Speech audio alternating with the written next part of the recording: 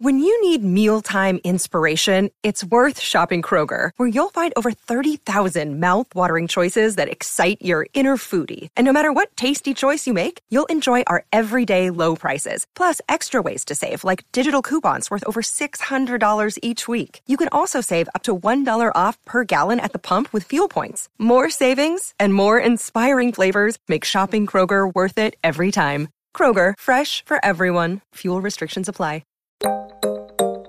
If it's lonely at the top, it gets lonely a lot faster when you're a woman. When you need support more than ever, all of a sudden, you are the one now expected to give support to other women. Rather than thinking about power as the zero-sum game, coming together to expand the table to ultimately change the face of leadership. When I think about a woman in power, I don't think of somebody who looks like me. It really doesn't matter what you're wearing, what you look like, or your age. If you're powerful, this is a place for you to come together with other powerful women and to feel included. My name is Lindsay Kaplan, and I am a modern minority. Welcome to Modern Minorities. This is a show about work and life, told through the lens of what makes each of us different. I'm Sharon Lee Tony, a Chinese-American girl born and raised in New York City. And I'm Raman Sehgal, an Indian-American boy who came from Alabama with a banjo on my knee. Through conversations with some really interesting people, we uncover the stories, perspectives, and often unspoken truths about how our guests uniquely experience the world. It doesn't matter where you're from, the color of your skin, or who you love. We're all minorities somehow, but we're no one's model minority. This is a show about all of you, for all of us.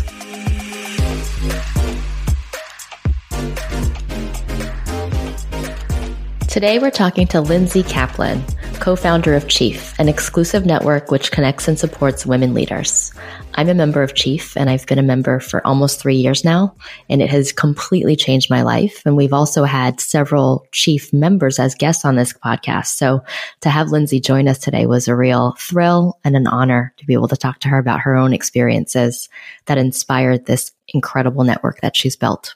And we actually came up for the idea for this podcast, Sharon, in Chief's Tribeca office in New York City. That's right. In the before times. In the before times. There was some wine involved from what I remember.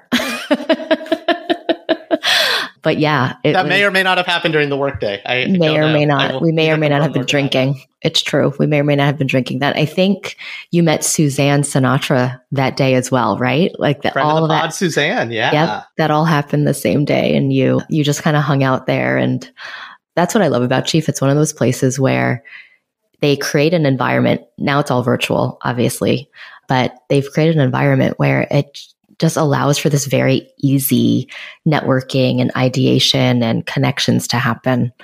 And I think that's really where the power and the magic lies with what they've built. Well, and one thing I really appreciated, not just about Lindsay's story and kind of what got her to ultimately founding Chief, which we'll talk about, but it's when I asked her about what the future is and what she wants a world where Chief doesn't need to exist. And despite the kind of insane growth that you guys have had over the past couple of years, it speaks to kind of a bigger gap in the market that this is still needed. And it is still needed. It is so necessary. And we need allies and advocates that aren't just women operating in this space. But Chief is really filling an unmet need in the market, I think. Yeah. We say that a lot, right? Raman, whenever you and I have conversations about whether it's Black Lives Matter or Stop Asian Hate, we often end those exact discussions with something similar to the thought of, we just wish we didn't have to have these conversations anymore. And I think hearing Lindsay say that the mission of Chief is so that an organization like that doesn't need to exist anymore is such a nice parallel of really painting the picture that the same way we're striving to make a difference and we're striving to have these conversations, in Chief itself is making a huge difference for a lot of women and a lot of companies and families and networks everywhere with what they're doing. Yeah, and it's rooted in Chief's mission, changing the face of leadership, which I think we would all acknowledge kind of needs to continue to happen. Yeah. So I think you're going to really enjoy our chat with our new friend, Lindsay. Lindsay, it's so great to have you here with us today. Thanks for inviting me. We ask all of our guests this question, and I'd love to ask it to you too. And that is, where are you from? And then we usually ask them, where are you really from? That is fair. I am from Hopewell Junction, New York. Is that upstate? It's upstate. I'm not only from Hopewell Junction, New York, I am sitting in Hopewell Junction, New York right now. So you haven't gone very far. I didn't go very far in my life. I have since COVID. I have a home upstate in my hometown, which is very convenient because my parents are still here. So I have family, and it's been great to raise my kids near my family. That's great. And so did you guys move back there recently then? You weren't living there the whole time? We are kind of half here and half on the Upper West Side. Got it. So my parents have been spoiled over the last year, seeing the grandkids all the time, but we'll probably go back to a place where we have weekends up here because I am needed in the city. Well, Lindsay, so you're kind of well known for your day job, but I guess before we talk about that, can you tell us a story of something from your youth growing up in Dutchess County? Sure. I mean, I can tell you that it's surprising that I'm here because I grew up in this town, which is it's a lovely town, about an hour and a half north of the city. And I never really felt like I fit in here at all. And I'm not sure if it's because I am Jewish. I'm not sure if it's because I'm not really sure why, but I never felt like I fit in. And so it's not surprising that I ended up in New York. It's more surprising that I'm back here. And it's definitely a trip to go to the local stores and feel like I'm back in a place that I wasn't comfortable growing up in. When you were a kid, because I think about this a lot, I grew up in kind of a suburban Southern environment and I was uncomfortable, but I made it work. And I get more uncomfortable and realize how uncomfortable I was as a youth when I go back. Like, were there moments that now you look back on your life as a kid that you kind of understand where that discomfort might have been coming from? Yeah. I mean, I think I grew up in a town that prioritizes sports more so than sitting at home reading, which was my go-to. I was a kid that my mom got me a subscription to Newsweek, and I was studying for my bat mitzvah, and I had no interest in sports. And probably the only interest I had was at one point, probably when I was 14, 15, I kind of jokingly said to my mom, there's no girl on the football team. Why don't I just try out for the football team just because, just to do it, right? Just to kind of throw a woman wrench in there. And my mom looked at me. I was very little. I'm short. And she kind of looked at me like, I get what you're saying, but do you actually mean it? And I was like, no, of course, I'm not. Of course not. Of course I don't mean it. Of course I was never going to try out for the football team. But I think even saying it felt like this acknowledgement that this was a very traditional town that has a very traditional look at gender roles that I acknowledged. And I was extremely proud to grow up with parents. My mother was working. I have a distinct memory one year that my mom, who is a real estate broker, I remember her telling me, Mom made more than Dad this year. And I thought that was the coolest thing I had ever heard. Because again, grew up in a town where you just kind of understood the dad made the money and a lot of moms didn't work. And the moms who didn't have the same types of jobs that dads had. And so that memory just stuck to me, just remembering how proud my mom was to tell me that she made more than my dad did that year. And clearly that impacted me a lot as I grew up and as I co-created an organization for women executives. That's amazing. What did Mom do for a living? My mom is a real estate broker. That's great. And my dad was running a Chevy dealership. He was GM of a few different Chevy dealerships. And now he owns and operates a bar and restaurant. So I come from a family of entrepreneurs. My grandparents were entrepreneurs. My dad owns a business. My mom was, as a real estate broker, kind of her own boss. And it really impacted the way I wanted to grow up and live my life. That's amazing. What did you want to be when you grew up? Well, when I was a kid, I was an artsy kid. So I wanted to be a musician. Then I wanted to be a painter. Then I wanted to be a writer. And at no point when I was a kid did I think I wanted to be a businesswoman. I don't know if any kid does. They might sell lemonade, but like who? Right. Yeah, no. Yeah, it's rare. I don't think kids are watching Wall Street or Mad Men. Right? But what's interesting is I wanted to do this creative, I clearly had a creative drive in me. And so that motivated me, but I was also super competitive. So at the same time, I did have a subscription to Newsweek. I was on top of, I remember I mentioned I was studying for my bat mitzvah, all 40 minutes of it. That was 90% in English. And my mom, after my bat mitzvah, was like, what do you want to do with your bat mitzvah money? And I was 13. This is like the 90s. And I'm like, I read about this company called Apple. They're going to come out with this MP3 player, and I really want to invest in Apple. So I took my measly bat mitzvah gift money and I invested in Apple at 13. So clearly I had some interest in investing, but as a kid, and I think as a woman, I didn't even think about being a businesswoman. It didn't even occur to me at the time because I wanted to pursue the arts. So it's interesting. I kind of came full circle, and I believe that's why I ended up into creative, into brand, into marketing, to kind of fuse that love of creative and the arts, but also really scratch the itch that I have around competitive business. What did your friends say back then when you were reading Newsweek and thinking about investing in Apple? Because I did silly things like that too, and I kind of hid some of that from my friends. But you assume I had a lot of friends. I did have a lot of friends. I was not very popular. I wouldn't say I was bullied, but I was certainly on the fringes. I, again, wasn't really comfortable. I didn't have that many friends. And it wasn't until I got to college and I met people that were similarly interested in the arts, in reading, that I felt more comfortable and could be myself. And I don't think I really was a great reflection of myself until I left my hometown. What were some things you would have to do to fit in? I think I just didn't fit in. I don't know if I ever really tried well to fit in. I'm a bit of a loudmouth.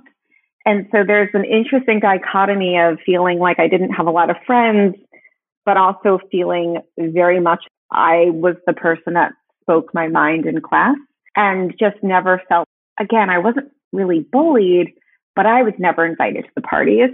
The cool kids didn't dislike me. I was just not really memorable. I don't think I was really worth knowing. And so mostly I read a lot. I read a ton of books, most of which I look back were really over my head. I don't really think I understood Orwell when I was 16, but I really surrounded myself in books and learning and just striving to be above whatever I thought I wasn't comfortable in. And then you moved away, and you mentioned at that point you really came into your own. What inspired that? Like, can you remember a pivotal moment for you? Yeah, I went to college outside Boston at Brandeis University, which is notable for being non-sectarian, but was founded for Jewish people. And I am not a religious Jew, but I am culturally, ethnically very Jewish. And I remember feeling like I met a lot of weirdos. And I felt so safe and so welcome. You had found your tribe. I know the feeling, though. I know the feeling. I mean that sincerely. Yeah. Yeah. And I think that really played a large theme through the rest of my life. I love weirdos. I love people who don't fit in, who say the wrong thing, who are thinking about weird things, who want to have interesting conversations. And meeting an entire university of weirdos was probably the best thing that could have happened to me when I was 18. And it really impacted who I was and who I could become. How would you say you're similar and different from that young woman finally feeling at home with all the weirdos? That's a great question. Well, I read a lot less, sadly, because I'm so busy. I don't have time to read. So I think I still don't know how. I think I'm comfortable with who I am in a way that I don't think I was when I was a young woman. But I still don't really, to get very honest, I still don't really feel like I fit in anywhere. I run with my co-founder a company that has over 5,000 women executives. And I don't feel always like a woman executive. I don't feel like I necessarily fit in with chief women.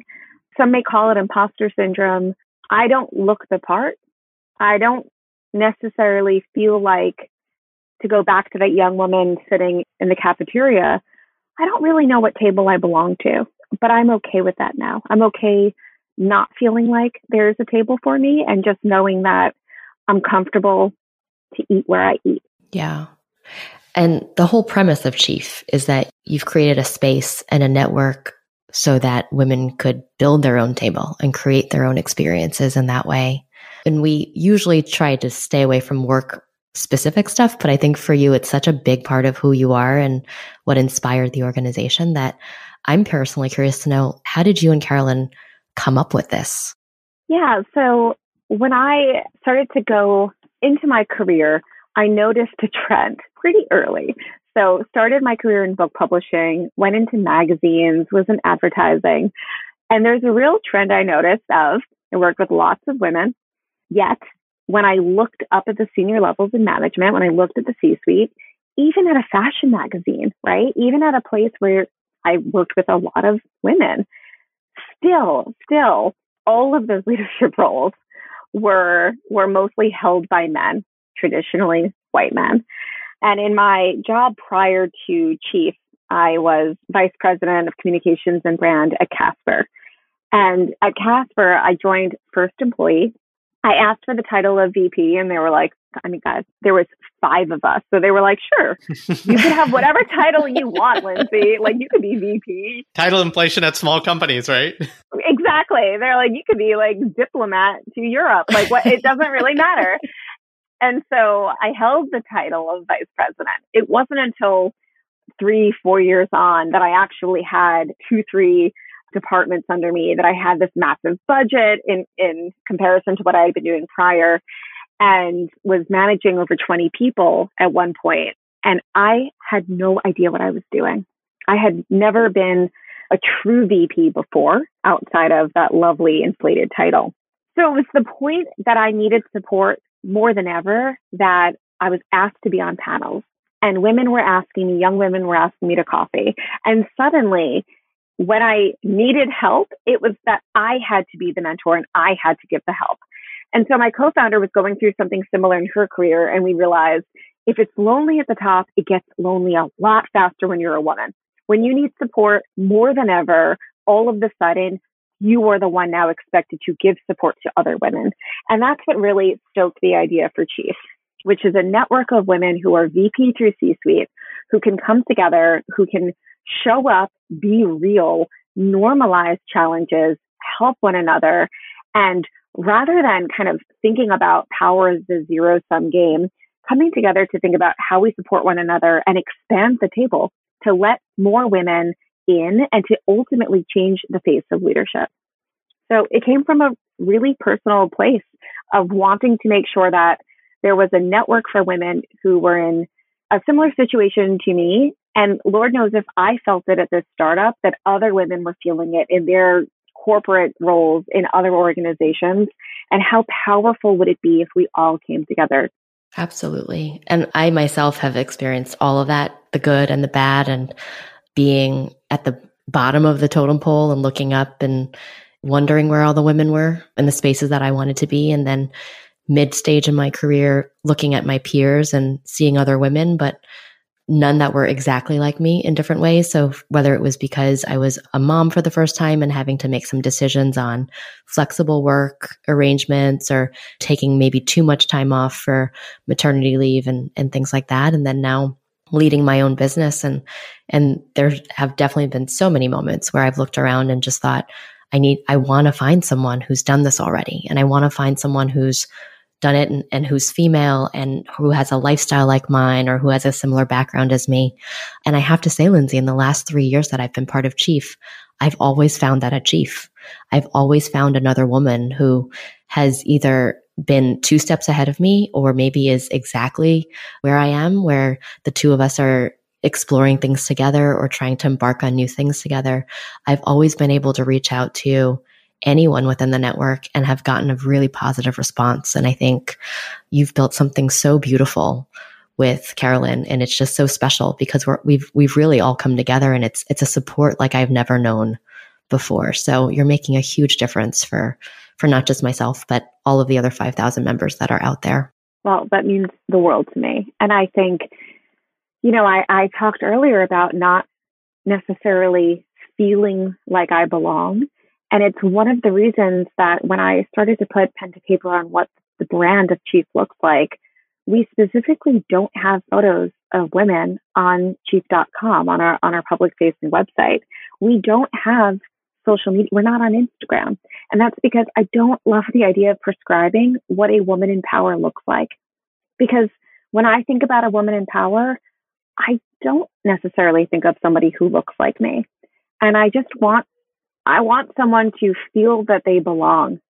And I don't want to necessarily illustrate what that looks like. I just want them to feel and to read, and for them to identify with the words, and to know that it really doesn't matter what you're wearing. It really doesn't matter what you look like or your age, that if you're powerful, this is a place for you to come together with other powerful women and to feel included. That's great. I also think that a big part of this is redefining all of that. I mean, it's someone in my core group at Chief recently decided she was going to take a sabbatical, and she's a very senior person at a pretty big organization. And it was a very hard decision for her. And she wanted to do it just for personal reasons. Like there was no big life crisis that had happened. There was no, medical emergency. She literally had just said, I've been doing this now for, I think it's been about 10 years in that role. And she was like, I think I need a break. I just want to take some time off and not be working anymore. And it was such a big part of her identity. Being a professional, being a senior leader in a huge organization is such a big part of her identity that even making a choice like that, which seems like it should be easier, like it wasn't a money decision. She wasn't limited in any way. She had saved up enough money. She has the means, she has the time to be able to do that. But letting go of that side of her identity was a really difficult process and a really big challenge for her. But she literally just yesterday announced on LinkedIn that she was officially taking the rest of the summer off, and she kind of made it known. And I feel like for her, that's such a huge win to be able to do that and to embrace all of the sides of what it means to be a woman in power today, because it doesn't have to be in an office setting. It doesn't. And what you said is so significant to think about how our identity is so tied to our job, right? And so to be able to identify that and to separate that and to have that mindset shift away from what people expect from you and what you need from you, that's everything. Thank you for sharing that story. Yeah, it's really great. One of our earliest guests and a friend of the pod is this guy named Carl. He works on the diversity team at P&G, and he's a white male. But something he's taught me and I've learned is the idea of you don't have to be a minority to be an advocate and to be an ally. And I think the thing I've appreciated the most about Chief, from Sharon telling me about it, a lot of my female friends being members now and spending some time in the space, but it's the idea that you guys have more of a show, don't tell kind of approach to it, which I really like, Lindsay, the way you articulate how you have a presence in digital for that reason. I guess, what has been the thing that surprised you the most about Chief in the last 5 years, both good and bad, I guess? It's growth. Honestly, Carolyn, my co-founder, and I, when we started Chief, we had big aspirations, but maybe they weren't big enough, because it shocks me that we are over 5,000 members. It shocks me to see the wait list and to see the incredible women who are heroes of mine joining Chief and finding what they need, finding part of what they need through Chief. It shocks me. It's a bit of I need to dip my face in a little bit of cold water to see that it has grown. And clearly there is a demand here, because we've had what many have called a crisis with women in the workplace this year. We have seen that every time there's a step forward, every time we see more women entering the C-suite, just as many women dip out, right? And so as much as I've loved seeing Chief grow and I'm excited about its future, it's depressing to see the need for it and how slow change is to happen. And so there needs to be some huge changes in American life to make sure that we are thinking through how we look at childcare, right? Like what social services we have in place in order to make sure that we can create an equitable workforce. this is all tied together. This is not a simple solution. And so as exciting it is to see Chief grow, ultimately, I hope we get to a place where Chief doesn't need to exist and that companies don't need to sponsor women to be a part of Chief, because women don't need their own organization to find these connections and to, manage through these difficult times. Yeah, it's interesting because I don't think this is, while there are many problems that need to be addressed, I don't think this is a female problem or a male problem. This is an American problem with some of the inequities we have. And I mean, I think if the last year's exacerbated anything, and I say this, I'll speak for my entire gender when I say we're all kind of like, a lot of us are home with kids. And you see, as much as you try to split the responsibility, you see certain things falling on the mothers, the wives, the women in the family more than not. And I'm walking into a hornet's nest, I know, with what I'm saying, but I think we can do so much as individuals. There are things and there are active things that we can all collectively do as allies, as advocates, as men, as women. But I think I have a friend, she runs a gender equity consultancy, Nicole, who's been on the show as well.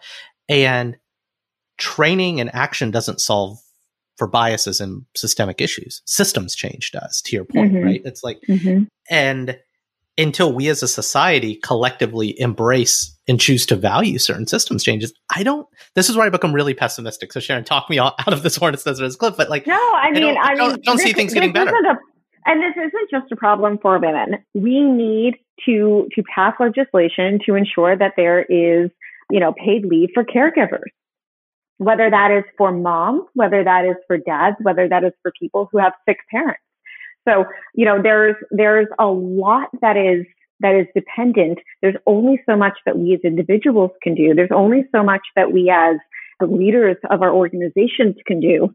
And so I think we have to take care of our people as leaders. We have to make sure that we are leading and paving the way for others. But I think we also need to make sure that we are aware of the systems that are in place that need to change in order to affect the greater good, right? And so I think that includes women in the workplace. I think that includes underrepresented people. We do not have, forget just women, right? The gender gap is one thing, but making sure that we meet that gap and ensure that we are bringing women of color into the workplace, that we are thinking about ageism in the workplace, that we are acknowledging that we as a country don't do enough for disabled people in the workplace. There's a lot here that we have to attack and that we have to acknowledge and we have to lobby for. One of my favorite organizations, this is going to get a little political, but like I really like Crooked Media, not just because they make really funny podcasts and great ads, but they've almost become an advocacy org just as much as they've become a media org. Is Chief exists as a resource is kind of the best way I could define it if I had to put it in a bucket. And I hate putting things in buckets, but it's a resource for women executives. But are there other areas or given all the conversation we just had about advocacy and system change, are there other things on your mind, or is that another journey for Lindsay to go on, or is Chief part of that journey? I think Chief's ultimate goal is to change the face of leadership. And so today it is a network for women executives. But I can tell you that North Star of changing the face of leadership will certainly impact what we are doing tomorrow. That's so cool. Do you have any specifics? Not today. Not today. But we're making the world better. Yes. And I think we have a lot to do.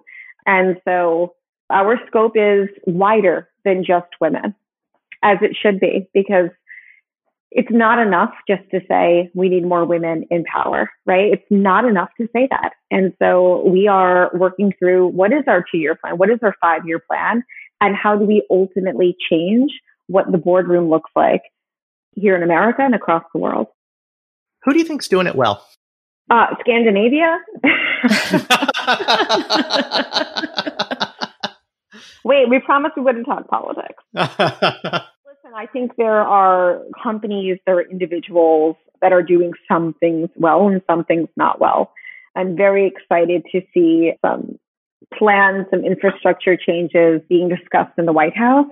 And so I'm optimistic that we will see change. And I think that change, I've always said, we say this at Chief, that change starts from the top. So what I am most looking to is the new administration of the White House. And I'm optimistic that will have a greater impact over the next few years. Beyond the answer of you want to live in a world where Chief doesn't need to exist, what does success look like for you guys in the short and the midterm? Is it continuing to grow? What kind of change do you hope to see that you guys are directly impacting in the next couple of years? And then how can people help? So I think our number one goal right now is to ensure that we bring more women into the C-suite and into the boardroom. That is our number one goal. And in order for us to do that, again, we think that women need to be supported. We think that they need a network of others and that they need to come together to make sure that power is shared and that ripple effect can happen within their organization. So that is our short-term goal. It has been that since day one. Longer term, we need to think about what that means for other people and be really thoughtful about what that means as we think about women of color, again, and kind of widen the aperture of underrepresentation in the highest places of power. How are you sharing the impact with everybody else? I think that's a good question. We've been so focused right now on what we are doing for our members. I don't know if we've done a great job of sharing impact yet. My primary focus is to make sure, especially as we went through 2020, we produced over 300 events.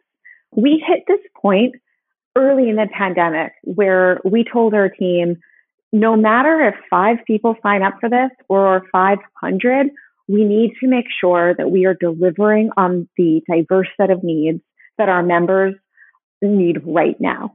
And so we went bananas, I have no other word for it, trying to make sure that we could produce any workshop, any event, any meetup that our members needed and spread ourselves really thin. And this year, knowing that things are changing, that people are going back to work, that there is certainly Zoom fatigue, and that thankfully schools are opening, and I would say the state of the world is normalizing as much as it can be. We are going back to a place of fewer, better. What do our members need? And how do we make sure we deliver the absolute best people, whether that is bringing in the top business school professors, the most important voices right now in women's rights, everything that our women need. We have been laser focused on delivering to our members and their membership. I don't know if we've done a great job of articulating our impact outward. So that's something that we're working on doing, but we have to do the job before we start tuning our own horn.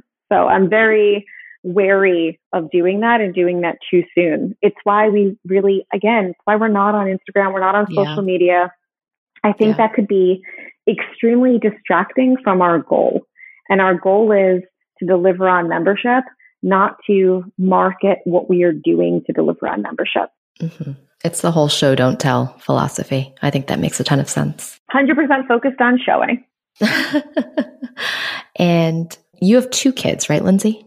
I do. I have a 5-year-old and I have a 1-year-old who was born right before COVID. So I went straight from parental leave right into quarantine. I remember that moment.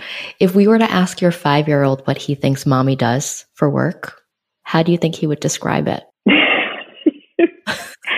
He says, I know exactly what he would say. He would say, mommy's the boss. Oh, that's so good. Well, she is. Right.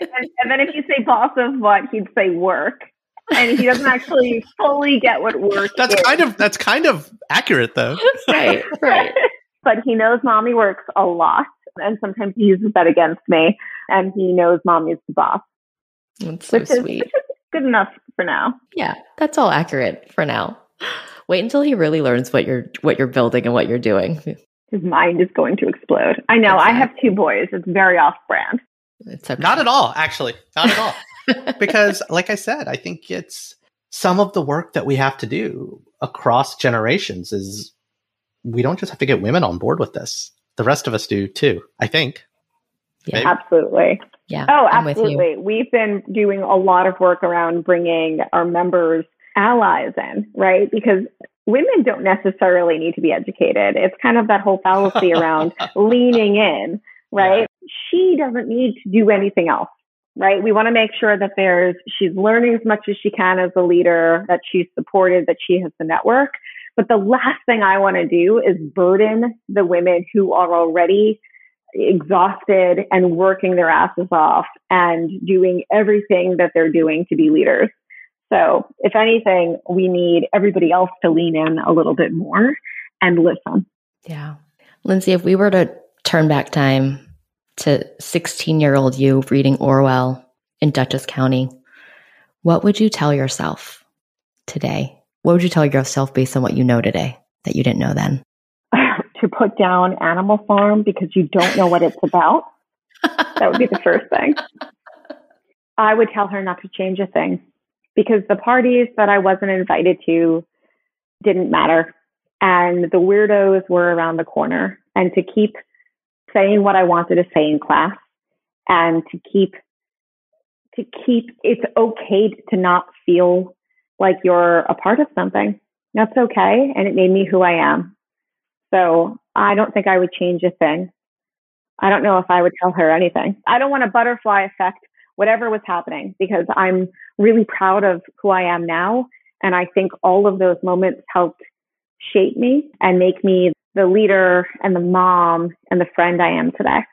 Plus, you had already invested a lot of money into Apple. So, I mean. Yeah, don't touch the Apple. I know, please. I had to sell so much of it to pay all my student loans. So, Brandeis University got a lot of that Apple. That's great. Well, Lindsay, it's been so much fun talking to you. And I love hearing all the kind of the inside scoop of things because you and I have known each other for a while, but I've actually never gotten this personal with you. So this has been such a treat for me.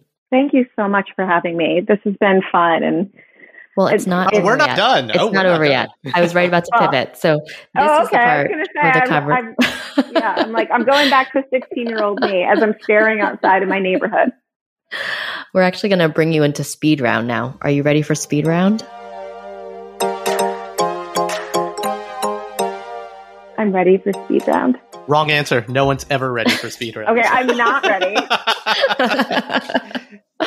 I think you're ready. I've got my bet on you, Lindsay. What's one thing about you that no one expects? Oh my God, I'm already failing speed round. Well, it's mostly a failure because it's not fast. Yeah. It just takes forever. It's a trick. Yeah. Speed round is actually quite slow.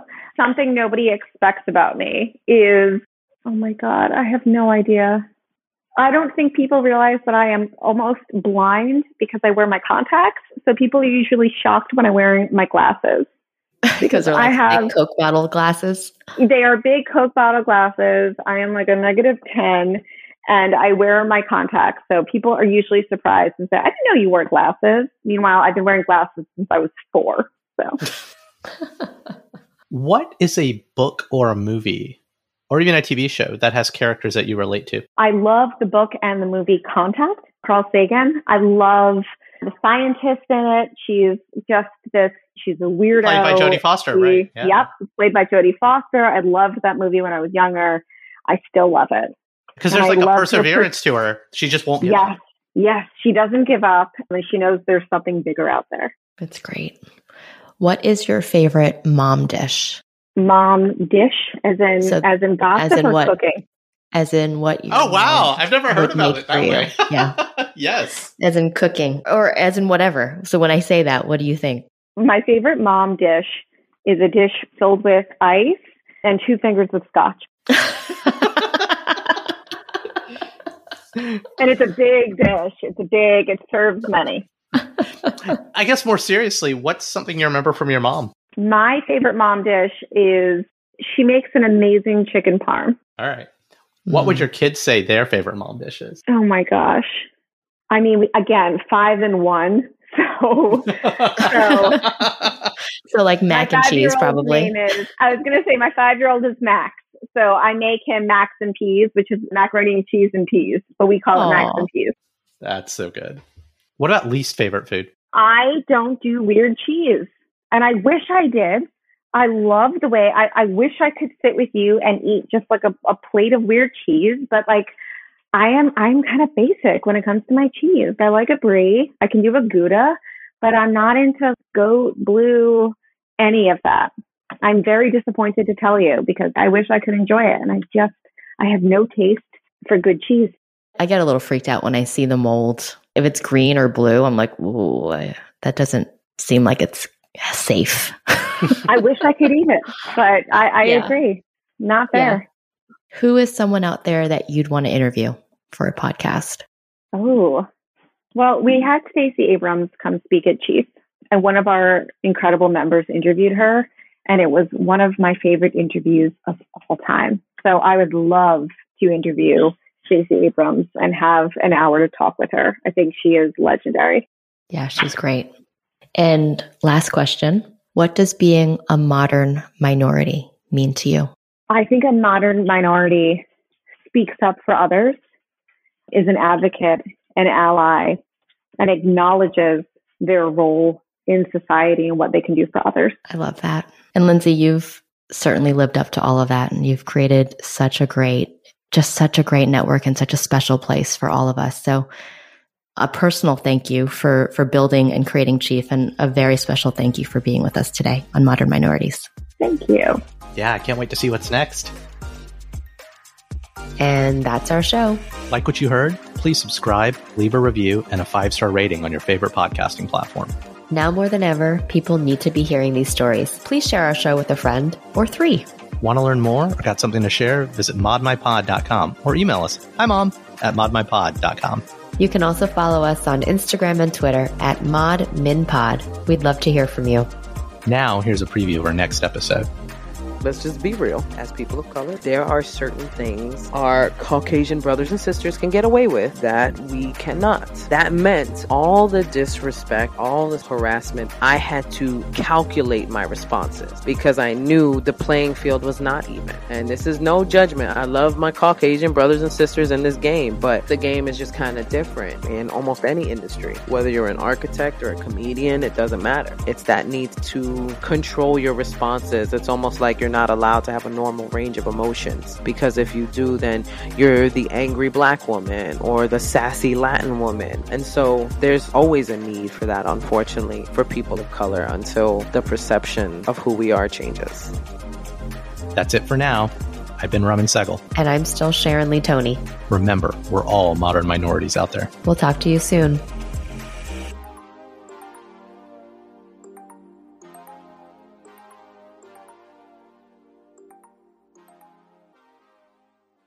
Hello, it is Ryan, and I was on a flight the other day playing one of my favorite social spin slot games on ChumbaCasino.com. I looked over at the person sitting next to me, and you know what they were doing? They were also playing Chumba Casino. Coincidence? I think not. Everybody's loving having fun with it. Chumba Casino is home to hundreds of casino-style games that you can play for free anytime, anywhere, even at 30,000 feet. So sign up now at ChumbaCasino.com to claim your free welcome bonus. That's ChumbaCasino.com and live the Chumba life. No purchase necessary. VGW. Void where prohibited by law. See terms and conditions. 18+.